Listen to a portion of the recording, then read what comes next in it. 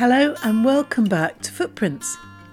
This month we travel back a couple of millennia to the time when the Romans came to Bath and settled here. So what did they contribute?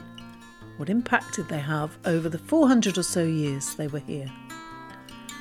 To find out, I meet an archaeologist who specialises in the Romans, and you'll hear his views on what exactly they did for Bath. We'll visit the year-old Claw Centre down at the Roman Baths, and we'll meet a woman who found an extraordinary Roman object in her garden wall. But let's start with Bob. Bob Whitaker is an expert on Roman archaeology in Bath. He's a member of the Bath and Counties Archaeological Society, known as BACAS. He's been their chairman and their director of archaeology, and he's currently their archaeological advisor.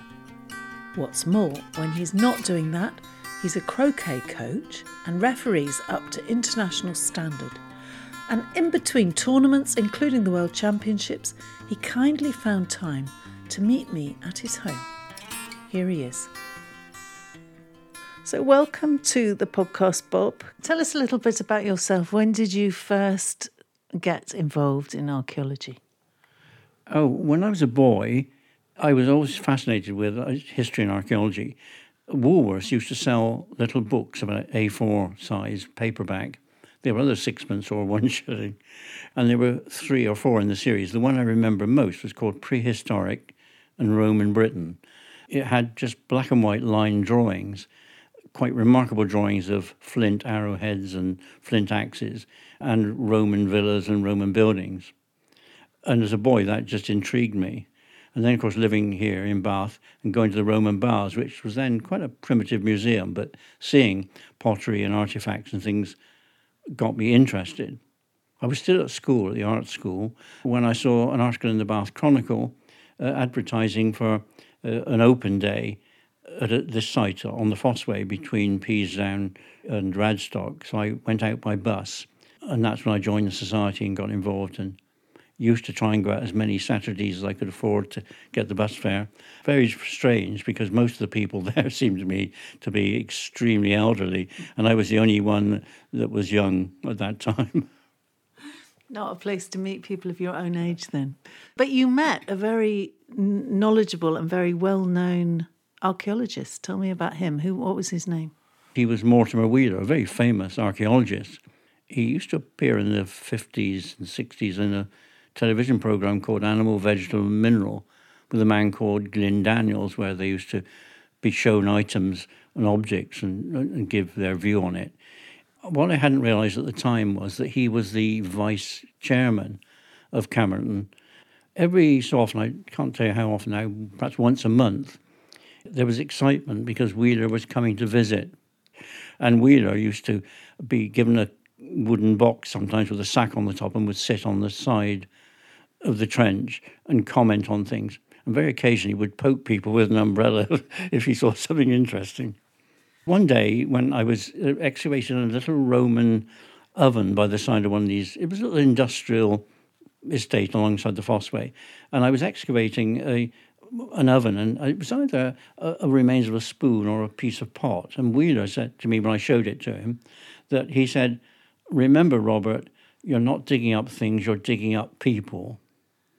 And that lasted with me for years, even when I was doing my master's degree and I was working on Bathampton Down, a Roman farmstead, and some of the finds were still in the Roman Baths Museum.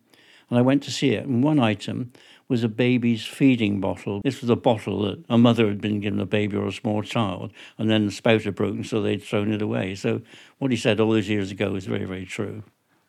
Now, you mentioned doing your master's. Most people would imagine you did that in your 20s, but you didn't, did you? Tell us about that. No, I didn't have any university education until I retired in 1996, 97. And then I went into private consultancy. By 2000, I was lucky enough to get a place at Bristol to study, to do a master's degree in archaeology, Roman archaeology. And I was then 57 years of age. Fantastic. So, This episode is all about the Romans. What did the Romans ever do for Bath? So can we just start with the timeline and tell us when the Romans first came to Britain and then how long it took them to get to Bath? Well, the first Roman invasions, of course, of Britain were Julius Caesar's, 55 and 54 BC, but he didn't get very far. He only really moved into the southeast and then withdrew back. So it wasn't until 43 AD when the Emperor Claudius decided, for whatever reasons, that he was going to invade Britain completely. And so in 43 AD, they came across the Channel, most probably landing on the island of Thanet, 3 major legions, the 9th, the 14th, and the 2nd. It's the 2nd I'd been more interested in because they were at that time, the legate was Vespasian, who was to become emperor. And they were given the task after Claudius came over with a train of elephants to accept the surrender of the British at Colchester. Vespasian was given the job of subjugating the whole of the south and the southwest of England, and that was been the bit that my study, both at Bristol and later on at Reading University, were to deal with the road networks that developed as part of that invasion, and secondly, how they developed when towns and cities and establishments were built. Yeah, so talking of roads, how did the Romans first come into the city of Bath? The first road that ever came across the country from the east came from Winchester and ran through Salisbury and ran well south of Bath to the lead mines on the Mendip Hills at Charterhouse. Clearly the Romans knew about the lead. They knew the value of that lead. They wanted that lead. And so they drove a road from Winchester right across the country to Charterhouse on Mendip, with, I suspect, the cooperation of the Belgae tribe who land it was across. And they took back wagon loads of lead, huge wagon loads of lead, many of ingots of which have been found at Southampton and at Sur-le-Seine in France. So they were taking it back across the Channel. And they were all marked Imp Claudius, in other words, the Emperor Claudius, ex arge, which probably meant that they cupellated the silver from that lead for coinage. So as the legion came across Hampshire and Dorset, when they got to a huge legionary fort at a place called Lake Farm, which is near Wimborne in Dorset, before they moved to Dorchester and stormed Maiden Castle, they drove this road, most of which is known, near Salisbury, through Longleat, through Frome, Hinton Charterhouse. We have traced it down into Midford, where it was excavated, near the Hope and Anchor. We then found it across the terrace of Midford Castle. We found an incredible zigzag across Horsecombe Vale, and then across the top of Combe Down, dropping down the side of Prior Park Road and into Bath, to Bathwick Street. And that's as far as it ever went. It simply was driven to Bath for one reason, and one reason only, to bring Roman engineers to cap the spring, to contain that hot spring, and then build the Great Bath. And they had to do it in conjunction with the local tribe. And you only have to look at the pediment on the temple, which is in the baths now, of this great Celtic head. It's not a Roman head. And of course, the Romans dedicated the temple to the god Sol, which was the Celtic god, and their god Minerva. And the head of Minerva was found, of course. Once the baths had been developed, then all the infrastructure that goes with it had to take place.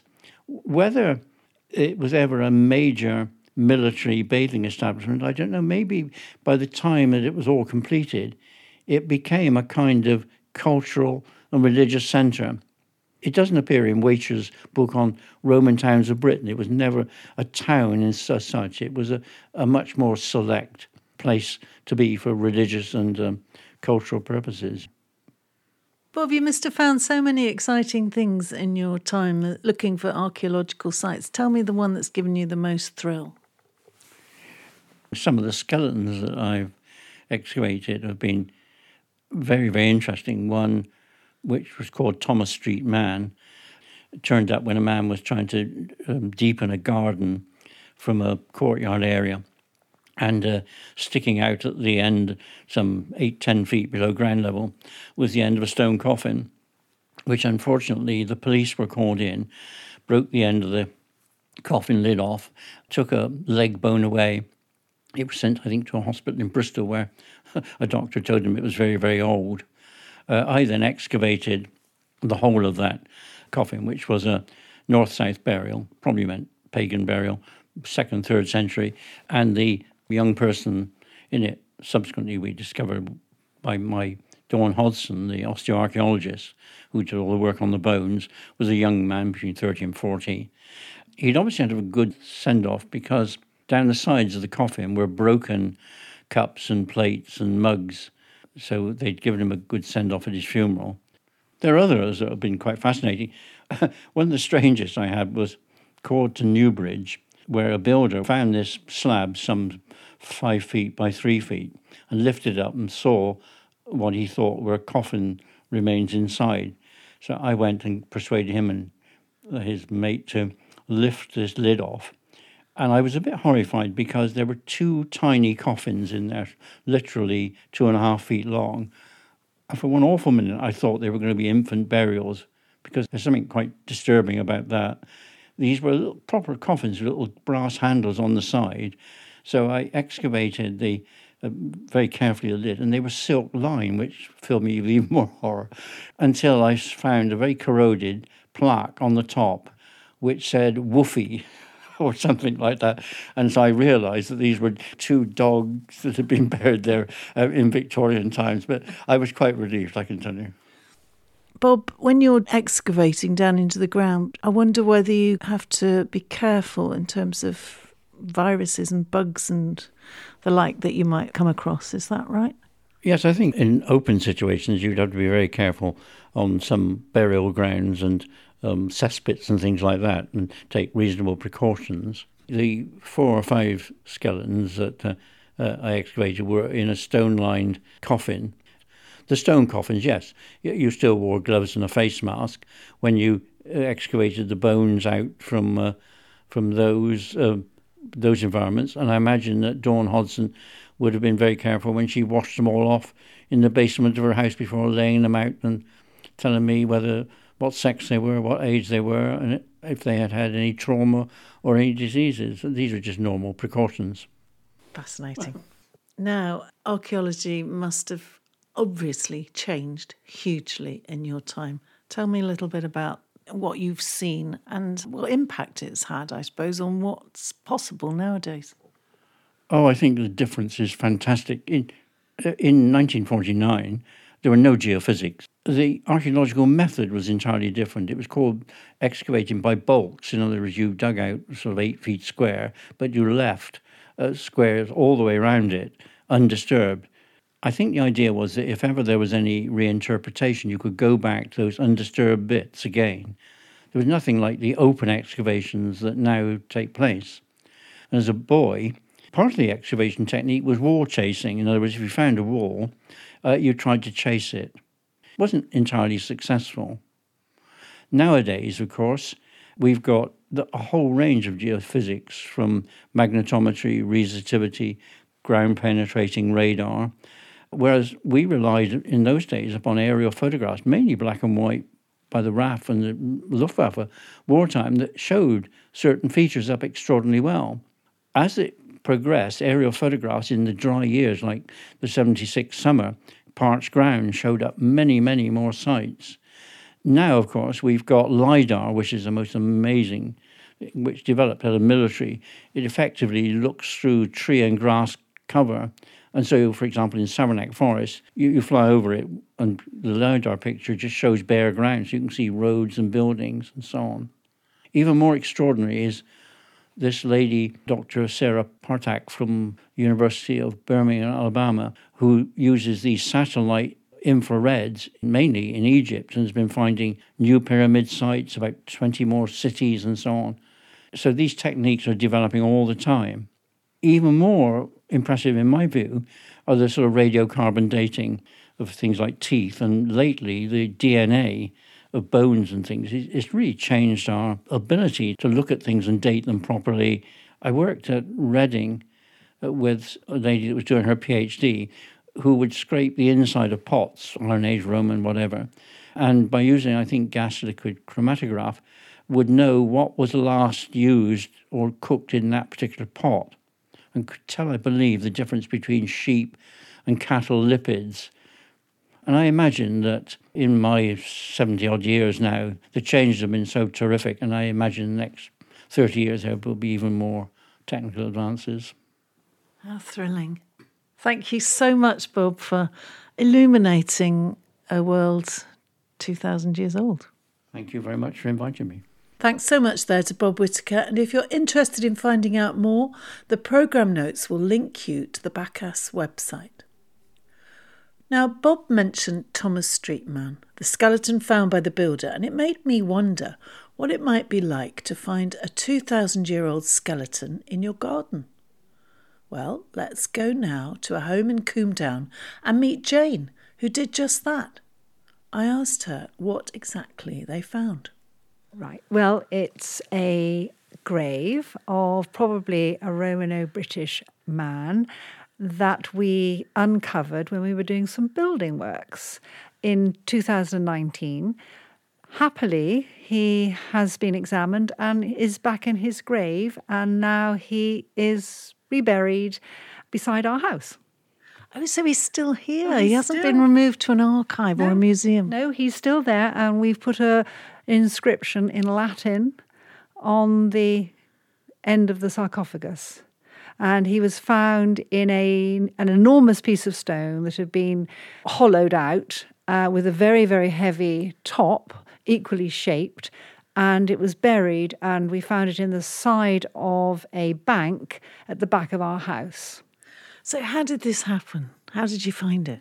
Well, Darren the digger was digging the excavations and back digging to put some foundations for something prosaic as a garage. And unfortunately, in doing so, he knocked the top off, knocked the front bit, the head part, where the head was, from the sarcophagus and exposed the bones inside. But we could see the skeleton was intact, apart from, sadly, part of the head, which we could put together afterwards. And you could see that the skeleton going backwards into the recess of the sarcophagus. And we were very sad at the time because we thought he'd been there for almost 2,000 years, and we have now disturbed him, which we felt rather bad about. But he's back in there. The archaeologists did look at the bones and photographed them. We didn't date them, but because it's east-west, we are assuming it's a Roman grave, but the Christian era, when Christianity actually reached the shore, because it's east-west, with the head to the west and the feet to the east. That must have been a remarkable experience for you to see that. I mean, what did you think when you first saw the hole and the bones inside? Well, we were thrilled, really, but as I say, we were very sad that we'd disturbed him. But did you know he was Roman when you first saw him? We assumed it wasn't a recent burial, looking at the size of the sarcophagus and looking at the care in which he'd been laid out. So we thought, yes, and the colour of the bones. But they were all there, and we assumed it was an ancient grave, yeah. So who do you ring when you find a Roman skeleton in your wall? Well, we were just about to go on holiday, actually. We were just about to leave for Heathrow. And so we phoned English Heritage. They put us in touch with various other people. And we spoke to Taunton, the county offices in Taunton.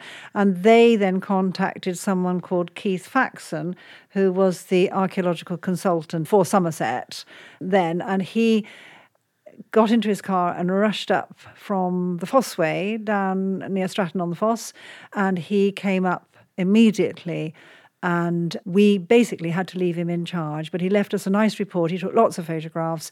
I also left my sister-in-law to liaise with him, and she was a dentist, so that really was useful because she thought he was about in his 30s looking at his dentition.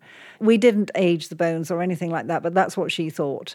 That's absolutely fascinating. And in front of you is the report that Keith wrote. Yeah, and it really just outlines all the history of the Romans in this part of Combe Down. There was a villa just up the road, and we're told that they didn't actually have cemeteries, even though probably Christian. They didn't have cemeteries then.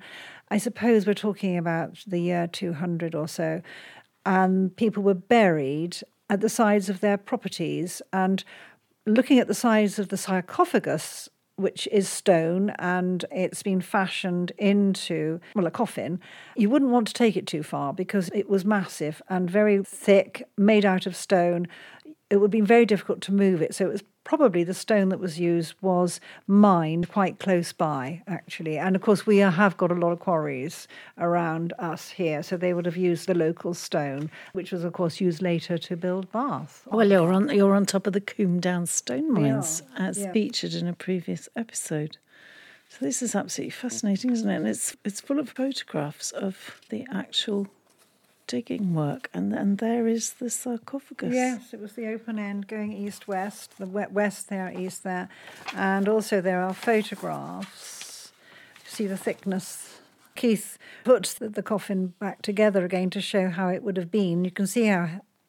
It's massive, isn't it? It's so thick. It must have been almost impossible to lift, I would have thought. Maybe they put the stone there and they must have fashioned it in situ, I would imagine. Who knows? Maybe he was quite an important man. Oh, gosh. We're looking into the esophagus from one end and you can see it's very clearly a pelvis bone, isn't it? That's extraordinary. And the legs. And the legs. disappearing. Oh, the legs. I think we should go out and have a look at him and pay our respects. So, through here. So, this, excuse the washing, you see, to do the garage, because it then had to be backfilled. So this is the end of it. We left it to show what it looked like, the stone and the colour of the stone and the shape of it. As you can see, it's beautifully rounded. It must have taken a long time to make that. Well, this is wonderful. So we're just behind your house in your garden and you've constructed a beautiful curved wall with the sarcophagus kind of peeping out at the bottom and the inscription. That's where the head is. And that's where his head is. End. So that would be west. South is down there. So that's west east. So that's what made us think he is Christian. I think that's wonderful. And then we put this inscription. I did check that, and it says, "Here lies a Roman citizen." And you're going to tell me what it says in Latin? I don't know how they pronounced it. I don't know if anybody knows how they pronounced it. So it says, "Hic iacet civis Romanus." Well, how would you pronounce it for me? No differently to that. Sounds perfect to me. He's definitely a piece there, I think. I hope so. I do hope so. Thank you so much for showing me and talking to me about it. You're welcome. Thanks there to Jane. So what did the Romans do for Bath? Well, to find out, I headed down to the Roman Baths to the Clore Learning Centre, a state-of-the-art, purpose-built facility running workshops for children and community groups. It's been open only a year and has already won an award. Lindsay Bradley is the Learning and Participation Manager and she kindly offered to show me around. We started off in one of the rooms they use. So this is Minerva. It's one of our classrooms. It's a great room and we use it a lot with secondary schools who come and have a presentation and they handle original and replica objects to learn about life in Roman Bath. We set the scene by having the big wall pictures. So we have a picture of the Great Bath full and a picture of the Great Bath empty because sometimes a school may not yet have visited the site. We also like to have an open display of objects so that they tell a story. So we've got buildings, home life and clothes. And it's a room that we also use with community groups. So we've had groups learning all about yarn, right from a piece of wool from the sheep, because the Romans farmed sheep. It was one of the reasons that they came to Britain was for the raw materials. And so we have a lead seal from wool, all the way through to printing. We do all those printing onto fabric. So we do all those things in a day. We did that as a day school, but we've also done it with community groups as well. And you must do it extremely well because, congratulations, you've just won an award.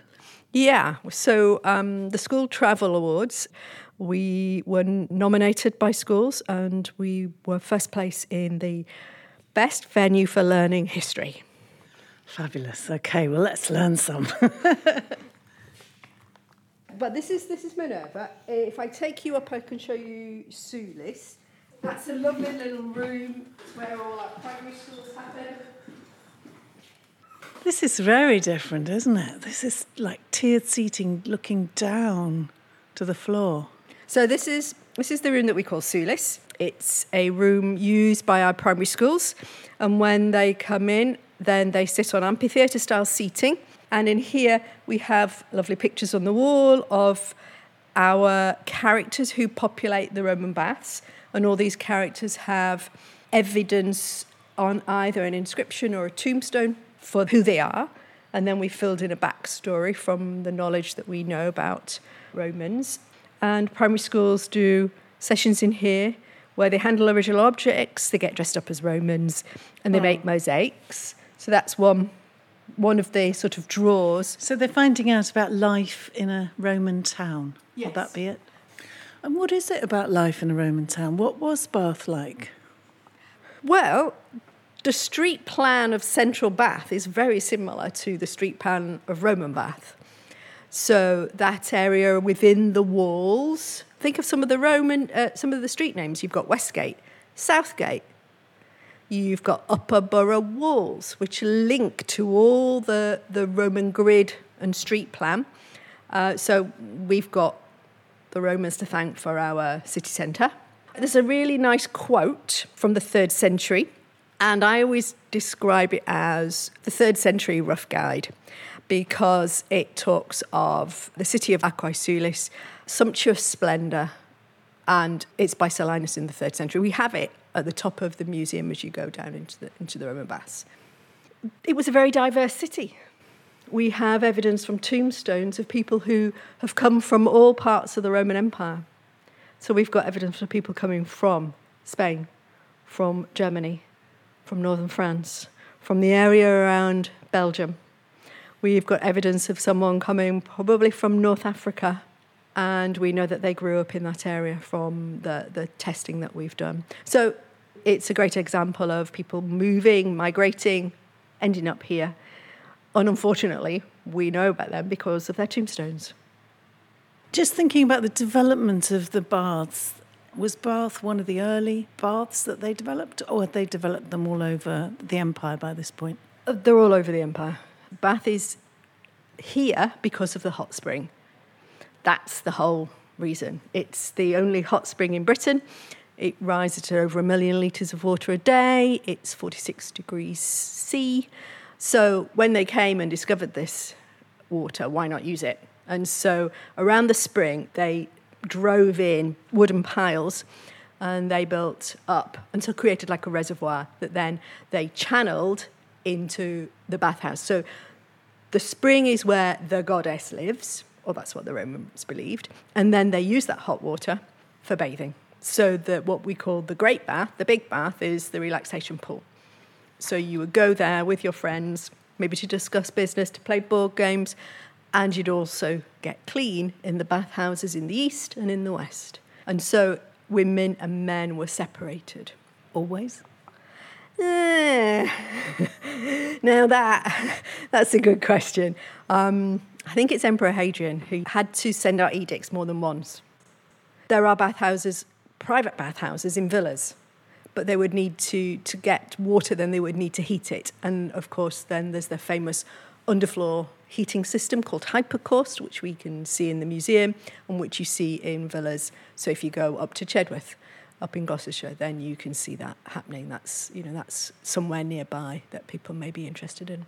So the Romans did quite a lot for Bath. Yes, they did an awful lot for Bath. We have the amazing city that we have because they started it off. We have that central area. If you look at a map of Roman Bath and you look at a map of modern Bath, then that central area within what were the city walls. And that stayed the same until the expansion up to Queen Square. So in Roman times, was Bath seen mostly as a tourist destination? It was a pilgrimage destination. So somewhere to come to visit the temple, but also as a place of healing. So you would come, you would bathe in the hot water, you'd make an offering to the gods, you might get healed. Right, where next? So do you want to go and have a look at the investigation zone? The investigation zone, I This is definitely part of our do. school programme.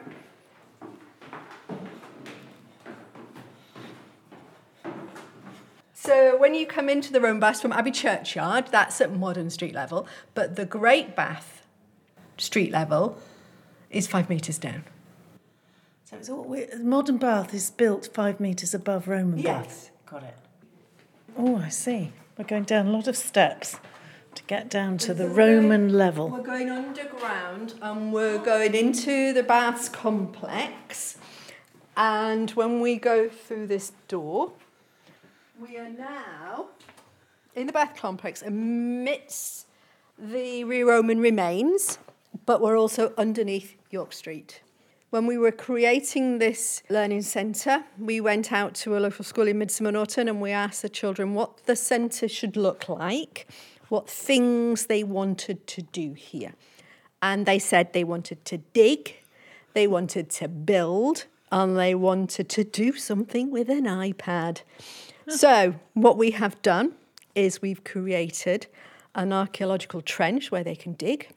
We've created some interactives where they can build arches underneath a Roman arch.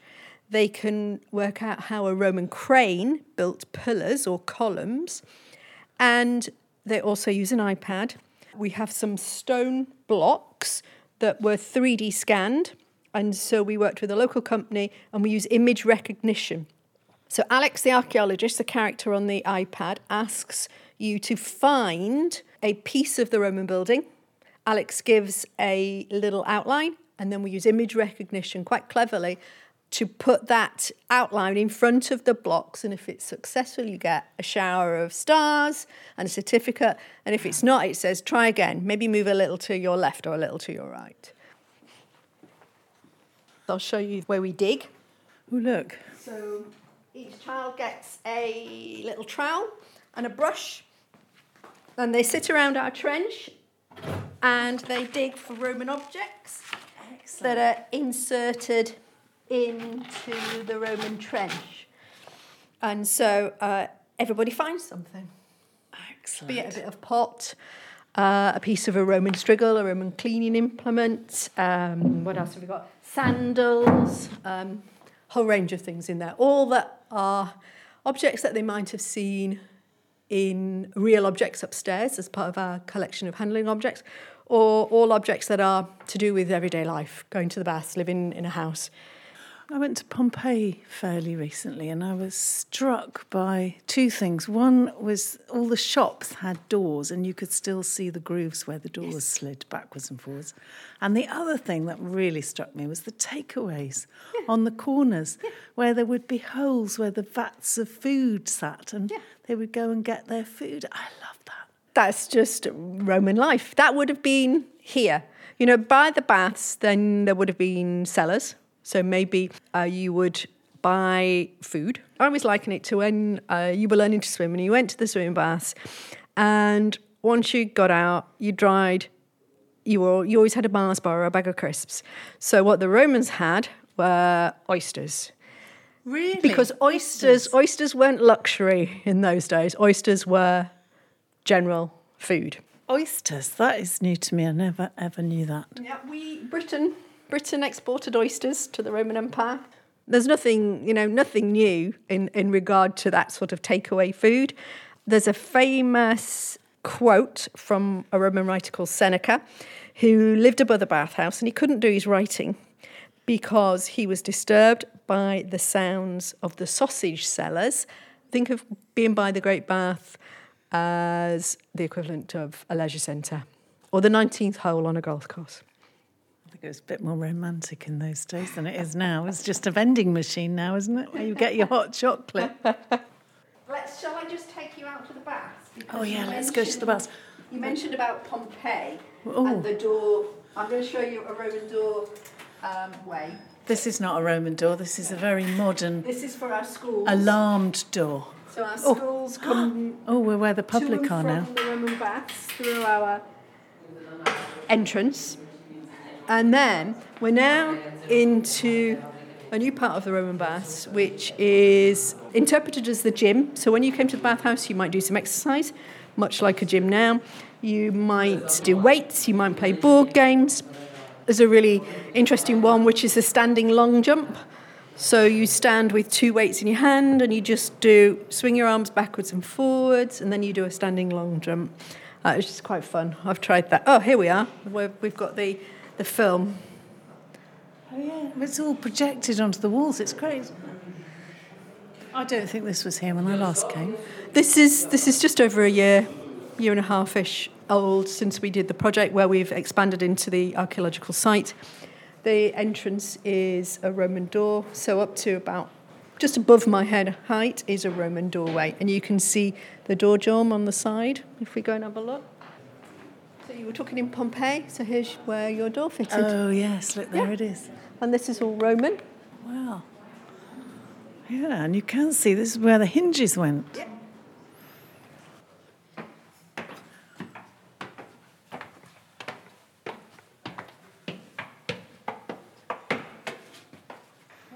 Here we are, back at the centre.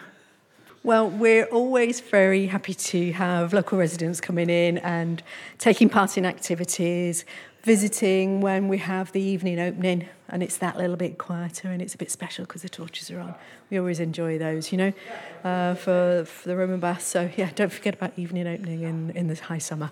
And, of course, if you're a local resident, you can get a discovery card, and that gets you free entry to the Roman baths, the Victoria Art Gallery, and there's discounts off in lots of other places as well. It's quite a long list of discounts. So that will help you spend the summer healthily, wisely, and with a bit of fun as well. Thank you so much for showing me around and bringing the Romans in Bath to life.